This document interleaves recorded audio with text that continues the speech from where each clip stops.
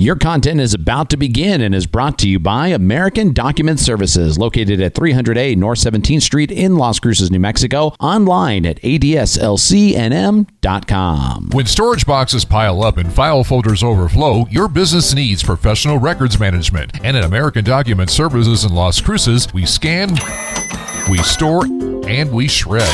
Veteran-owned and locally operated, American Document Services works to protect your business with a safe, secure facility and nationally accredited staff. As boxes pile up and folders overflow, remember, at American Document Services, we scan, we store, and we shred. Find us online or call 647-0060. That's 647-0060.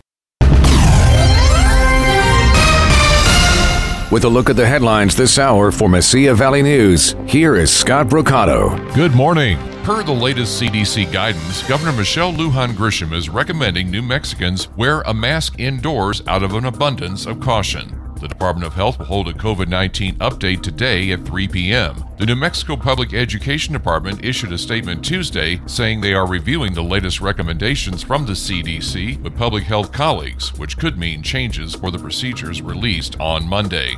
2 suspected illegal immigrant transporters appeared in federal court. KDBC yesterday cited a Justice Department media statement that says Alexis Lovato and Christian Mora were in an Alamogordo court yesterday after their July 22nd arrest in Tularosa for transporting illegal immigrants. 11 immigrants in the couple's U-Haul were dead, one of whom was riding in the cab with Lovato and Mora. The report says things could have been even worse after another 15 illegals were found nearby in the desert the next day, who said they were supposed to have been picked up by Lovato and Mora.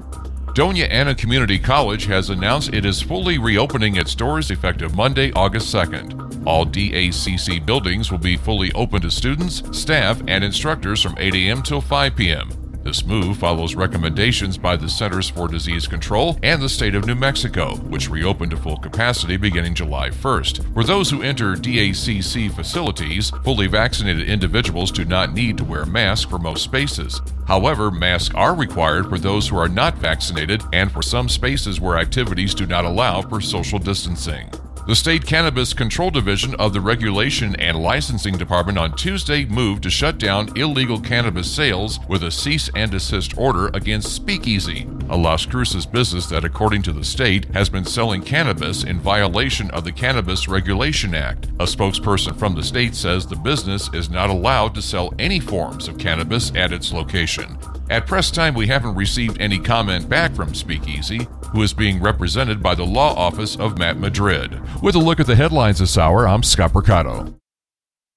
Mesilla Valley News Sports is brought to you by the Kind Bread Company, online at kindbreadco.com. For Mesilla Valley News Sports, I'm Ernesto Garcia. Kick things off with college athletics, and here we go again. Missouri Athletics Department is looking for a new athletics director, and they have NMSU Athletic Director Mario Mocha on their list of possible replacements. Jason Groves of the Las Cruces Sun-News reached out to Mario Mocha, who's on vacation, and says Missouri is using a search firm but hasn't been contacted regarding the job as of now. To pro basketball, the NBA is to implement new rules next season that will reduce non-basketball moves used to draw fouls. The Athletic reports that the new changes will take effect in the 2021-2022 season. The league will train officials to identify and rule overt non-basketball actions that draw contact with defenders. Those include launching into a defender, abruptly veering off the path, kicking the legs at an abnormal angle, or off the arm hooking of the defender. We'll see how those rules play out.